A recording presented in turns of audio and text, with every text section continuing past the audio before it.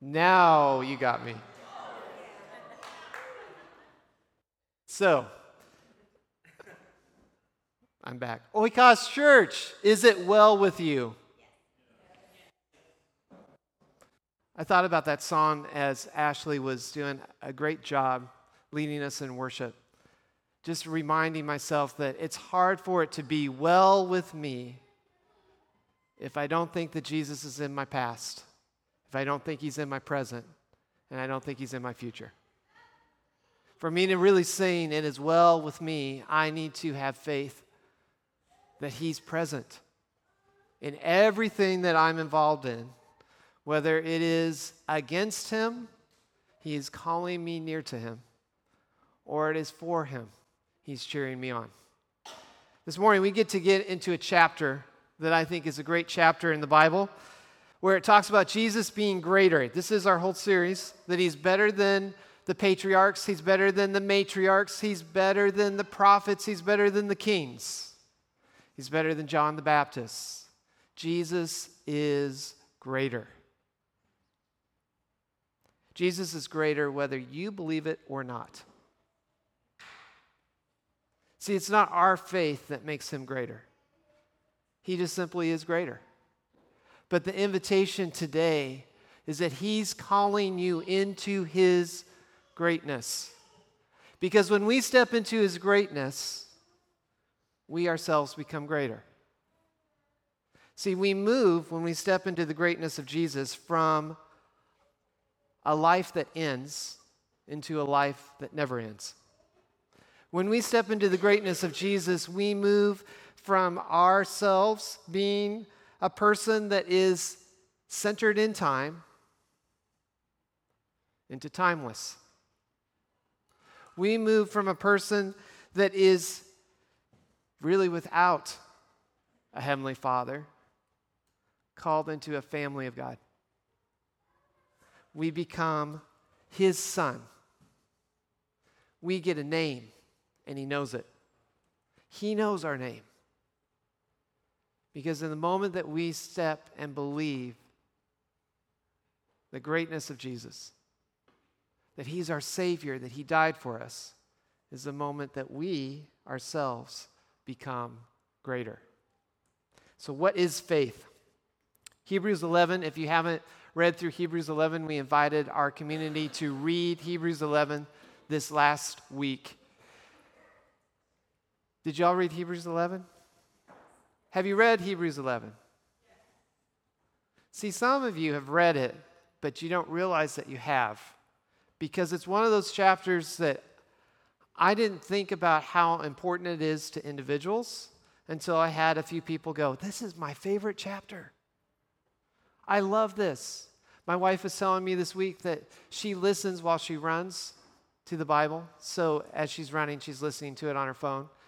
And because you can't always pause it, with the actual verses you're supposed to read, she just listened to the whole chapter. And it was so encouraging to listen to this over and over and over again this week. So this morning, I want us to spend a little bit of time in Hebrews chapter 11. We're actually going to go through the whole chapter. I am going to go verse by verse, but part of it I'm just going to read because it stands alone. So don't worry, we won't be here all day, but we are going to go verse to verse because there's so many important revelations of God in this chapter. Not only from the eyes of the past, but the eyes of the present, and as we look forward to the future. So verse 1, chapter 11 in Hebrews. Faith shows the reality of what we hope for. It is the evidence of things we cannot see. Through their faith, the people in the days of old earned a good reputation. By faith, we understand that the entire universe was formed at God's command, that what we now see did not come from anything that can be seen. See, hope is based in reality. It's not wishful thinking. So when he's talking about those things that have been seen, those things that we hope in, those promises that we believe, God is inviting us to trust him. That's really easy to say, isn't it? It's easier to say when things are going well, when you go, oh, it's well with me. It's harder to say when they're not so awesome, or at least we don't think so. God is faithful, and that's why we trust him. In fact, Jesus invited Thomas to do the same in John chapter 20. He said, one of the 12 disciples, Thomas, nicknamed the twin, was not with the others when Jesus came. They told him, "We have seen the Lord." But he replied, "I won't believe. I won't believe it unless I see the nail wounds in his hands. I put my fingers into them and I place my hand into the wound in his side." 8 days later, the disciples were together again, and this time Thomas was with them. The doors were locked, but suddenly, as before, Jesus was standing among them. "Peace be with you," he said. Then he said to Thomas, "Put your finger here and look at my hands. Put your hand into the wound into my side. Don't be faithless any longer. Believe." "My Lord and my God," Thomas exclaimed. Then Jesus told him, "You believe because you have seen me. Blessed are those who believe without seeing me." Blessed are those who believe without seeing me. Now, those that we're going to be reading about here that exhibited great faith believed that there was one to come, but they were not able to see him. They lived for years waiting for the Messiah. But as the Hebrew writer writes in a reflection of their faith, he writes about what they did because they believed in the promises of God. Verse 4, "It was by faith that Abel brought a more acceptable offering to God than Cain did.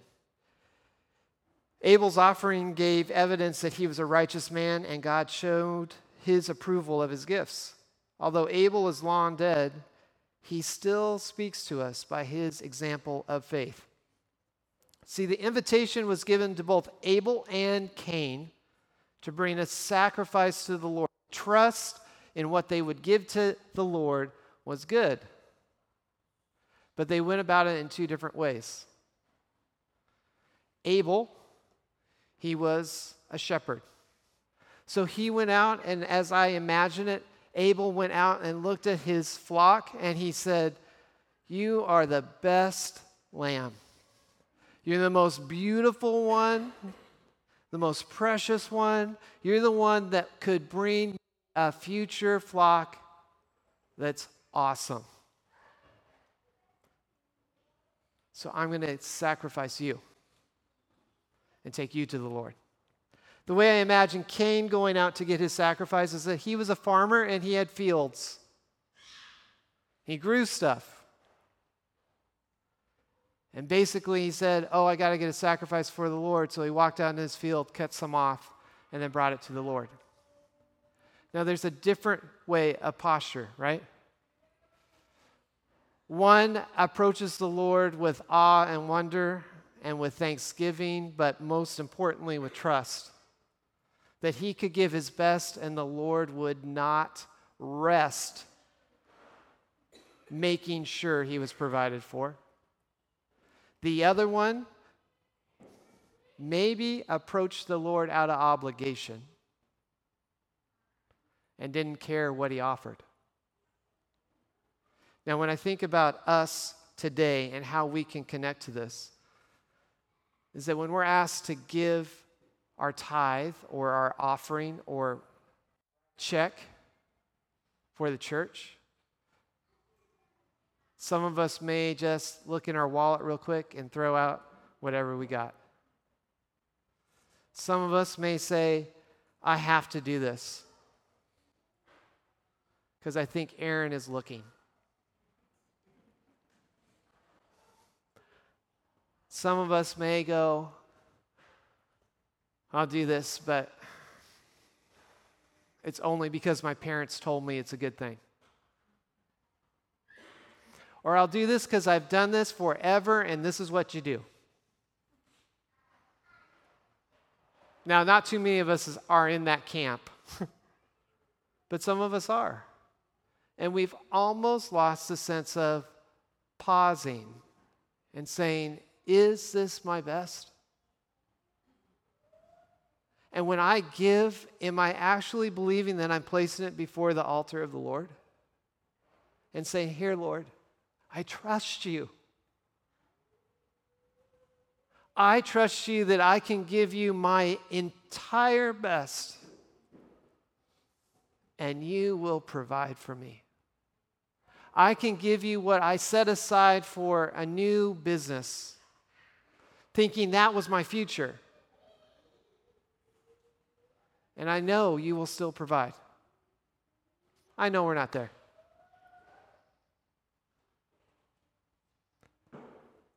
But the invitation is there. The invitation to trust and let go of the things that we so tightly hold on to, that is what Abel speaks to us from the grave. He walked in the presence of the Lord, and he knew the Lord would take care of him. We're invited to do that. In verse 5, it is by faith that Enoch was taken up to heaven without dying. He disappeared because God took him. For before he was taken up, he was known as a person who pleased God. And it is impossible to please God without faith. It is impossible to please God without faith. Anyone who wants to come to him must believe that God exists and that he rewards those who sincerely seek him. I love the story of Enoch. I remember as a little kid learning this in Sunday school and going, oh, I would love to be Enoch. I bet not too many kids said, I want to be Enoch. Did anyone say you wanted to be Enoch?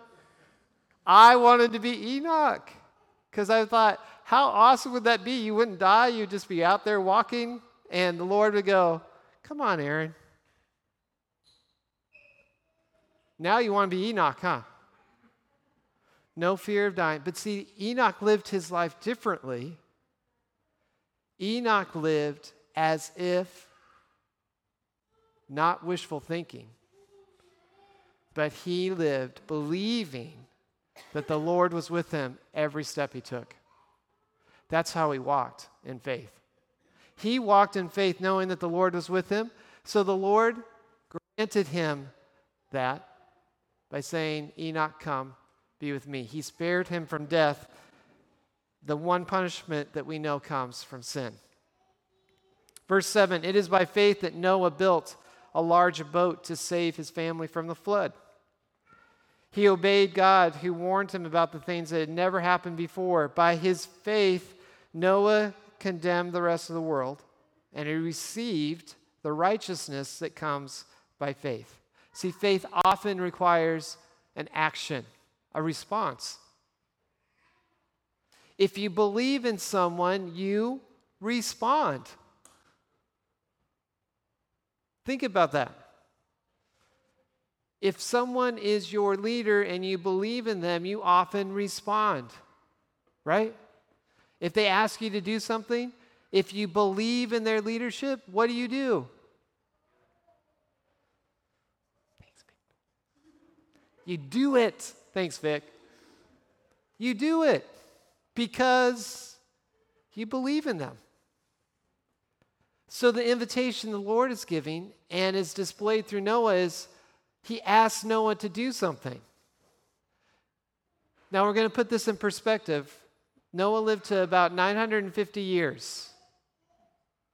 And yes, I do believe this. He lived for 950 years. He saw a lot of life. It took him from the moment that God said, hey, guess what, Noah? There's going to be a flood. It's going to be like nothing you've ever seen before. I need you to build a boat. Till the time that he finished and loaded the animals and the flood came, it was about 120 years. Now, I know it's hard for us to jump into that 120 years because most of us will not live for 120 years. So it's kind of like, oh yeah, that's a nice story.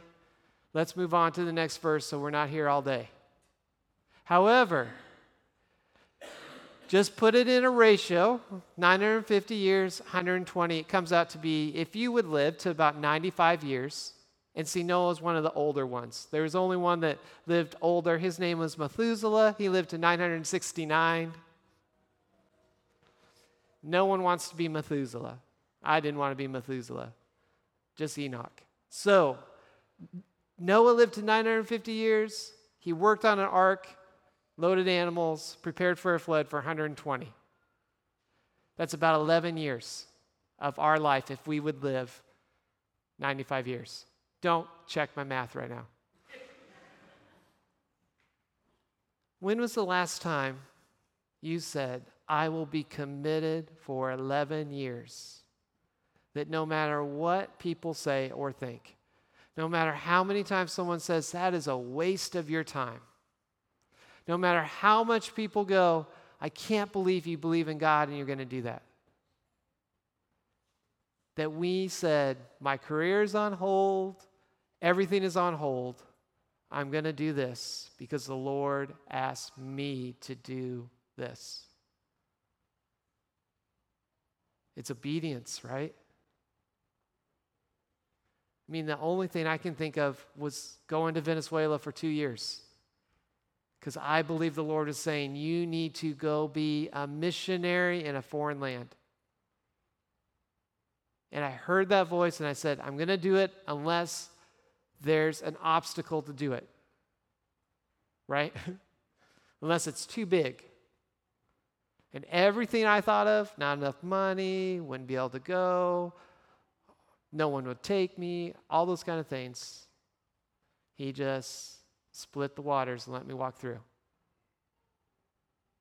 But that was 2 years. So I have a saying, and everybody on staff knows that I believe you can do anything for 2 years. No matter how hard it is, you can do it for 2 years. But I don't say to them, no matter what it is, you can do it for 11 years. Noah did the ark. You guys can do this. Now, I've worked with Jason for almost 11 years. So you can do anything for 11 years. It requires action. Because he followed and believed and trusted that the Lord would be in it with him, he was saved. He was saved. And then the Lord made sure that the world was saved through his sons, his grandchildren, that eventually would be connected to Jesus. Verse 8, it was by faith that Abraham obeyed when God called him to leave home and go to another land that God would give him as his inheritance. He went without knowing where he was going, and even when he reached the land God promised him, he lived there by faith, for he was like a foreigner, living in tents. And so did Isaac and Jacob, who inherited the same promise. Abraham was confidently looking forward to a city with eternal foundations, a city designed and built by God. Faith allows you to move forward. It allows you to move forward from the things that are awful. In Abraham's case, everything he had at that point was really good. He was known as a powerful man. He had a lot of stuff. But God said, trust me, you can leave it all behind. I have an inheritance that you don't know what it is. And in fact, when you get there, you're going to feel like I gave you nothing because you're going to be a foreigner. You're going to live in tents. You're not going to feel like there's permanence. But the inheritance is coming. In fact, you may not see it completely, Abraham. Your sons may not even completely see it, but it will be for you.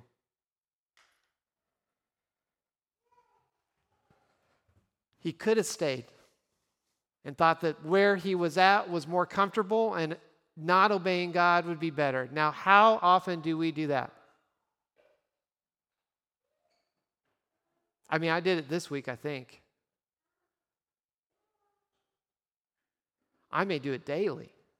Like, hear what the Lord is inviting me into. Last week I talked about Don't let 5 seconds elapse because we'll justify or think our way out of it. How many times do I go, this is really comfortable, and if I have to go do this, that's uncomfortable. So why would I do that, Lord? Do you mean I really have to go talk to that person that makes me uncomfortable? Because I'm fine right here. How many times did you do that this week? Well, I'll talk to myself now because no one raised their hand. Did you do that? You sleeping out there? Because that's comfortable. But right now, the Lord is inviting you to wake up. Verse 11, it was by faith that even Sarah was able to have a child. Though she was barren and was too old, she believed that God would keep his promise. She believed that God would keep his promise. And so a whole nation came from this one man who was as good as dead. A nation with so many people that, like the stars in the sky and the sand on the seashore, there is no way to count them. We are part of that belief. Because one woman who should not be able to have children, from one man who should not, we won't even get into particulars, but my goodness, they had a child. Made me think yesterday was my grandmother's birthday. I didn't know this until I talked to my mom, who then reminded me that it was my grandmother's birthday, who would have been 112. Now, my mom is 67. So do the math. My grandmother was 45 back in 1949 when she had my mom. Now double that, that's Abraham and Sarah. And I know at the time that my mom was born, people were like, ooh, you're going to be old parents. And then I look at myself and I look at Amari and go, ooh, I'm just repeating the cycle.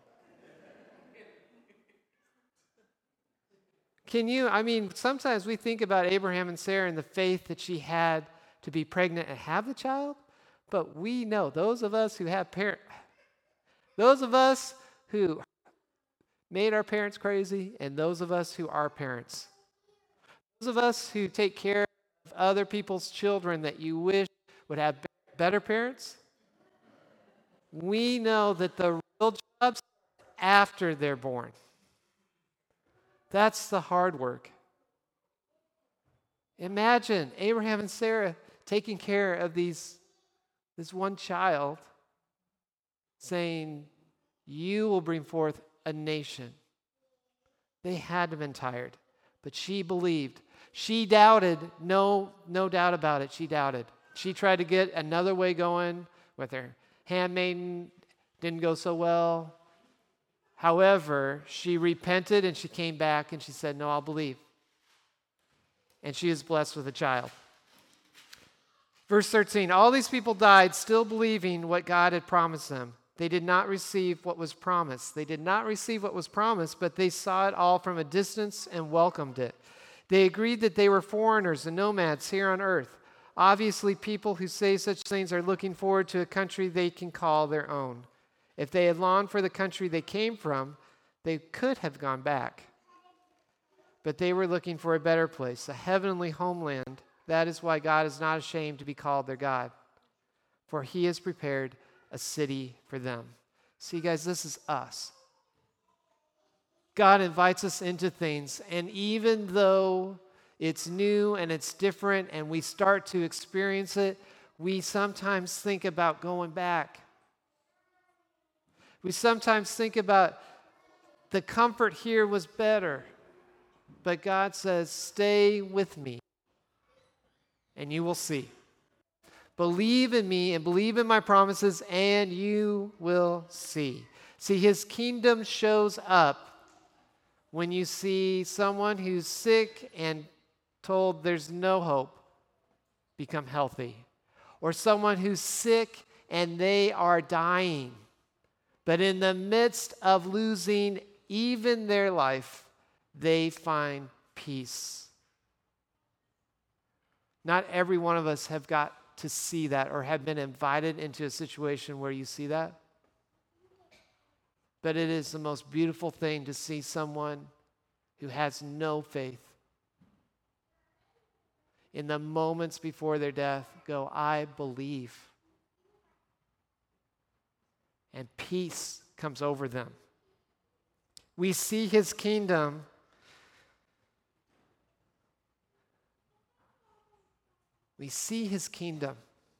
when those who we think cannot be loved are loved. We see his kingdom when our prejudice is removed and we see people as people. We see his kingdom when we can look at someone who has hurt us and we can say, I love you. That's his kingdom working in us, giving us little glimpses of what is to come, giving us little glimpses of how he is making us greater.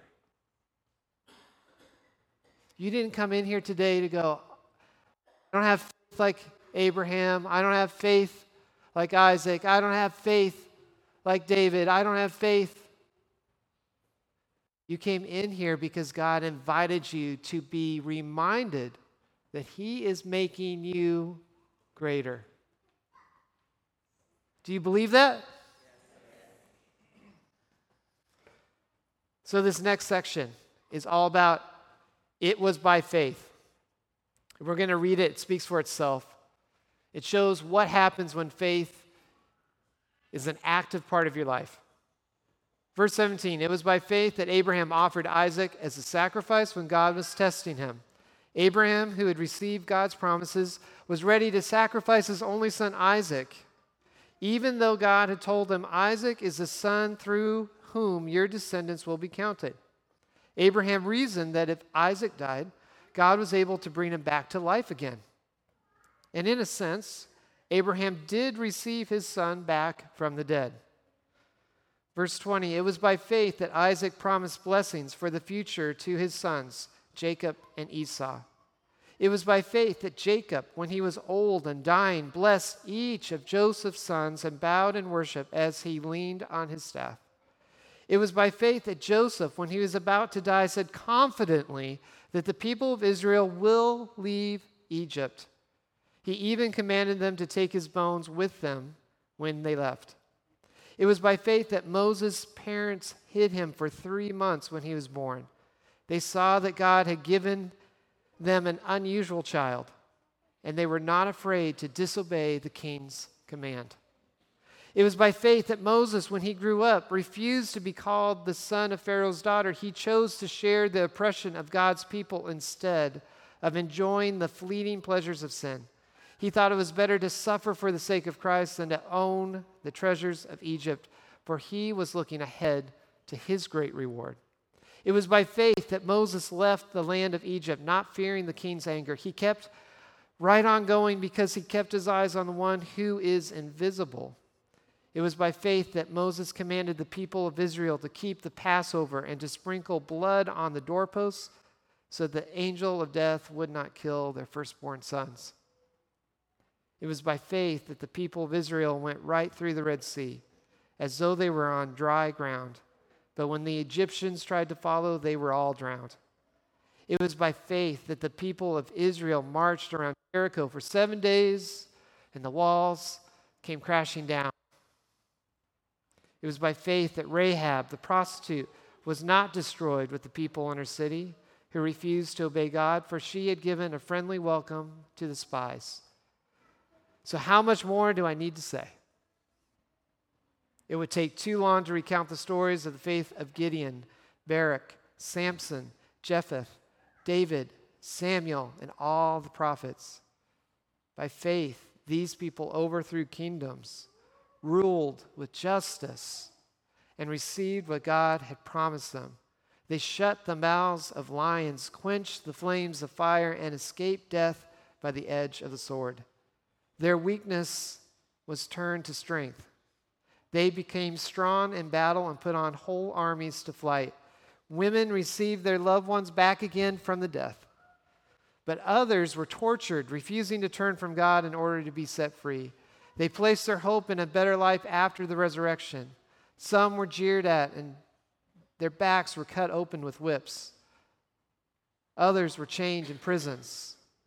Some died by stoning. Some were sawed in half. Some were tested, and others were killed with the sword.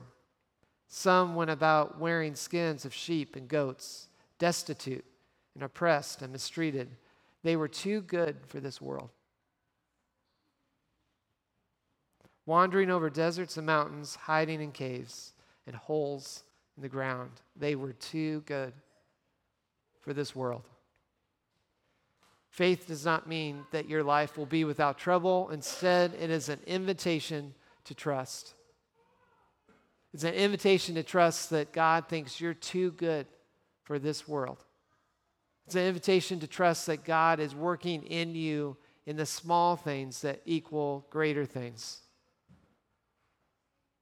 It's an invitation to trust that He is present in your activities, that the choices you make do make a difference, that the invitations that you accept from Him do change the world. So where are you being called to be greater? By simply believing. So my sister went on a marriage retreat this last summer. And sometimes when you hear that, you're like, ooh, was their marriage going down the tubes? Actually, no, it's like pretty constant, right? Not like constantly going down, but just constant. It's like a marriage. And what she was really, her personality, if you don't know my sister Addie, and she probably would kill me if she knew I was saying all this, but she's not here. She's in Nebraska, so it doesn't matter. But she does not like these things. Like, she doesn't like touchy-feely things. Do we have any people that don't like touchy-feely things? Okay. Only a few of you.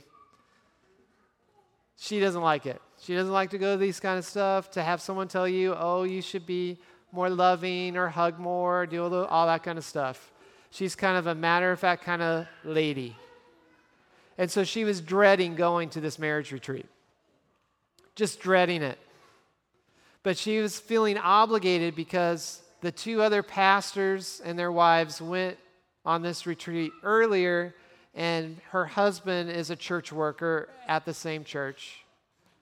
And so they said it'd be good for him to go and experience it too. And since she is his wife, she had to go.